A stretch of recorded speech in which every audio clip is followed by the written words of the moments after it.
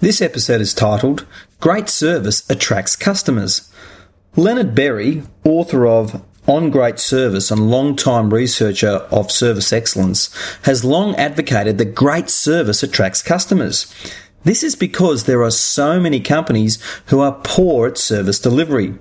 It is therefore easy for customers to differentiate between good and poor service companies, and providing that the benefit that the customer receives is more than their burden for obtaining that service or product, customers will continue to be attracted to great service.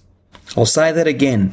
Providing the benefit that the customer receives is more than their burden for obtaining that service or product, customers will continue to be attracted to great service. Berry also highlights that a large benefit of great service is that positive word-of-mouth advertising is generated by great service. The internet has made that easier than ever. People use Facebook every day to like positive updates about products and services from their friends. The same is also true for poor service.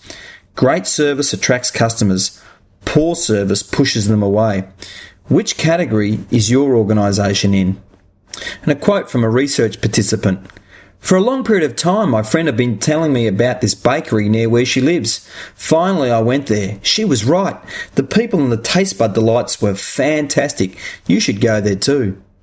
I'm Gary Ryan from Organisations That Matter and the OTM Academy.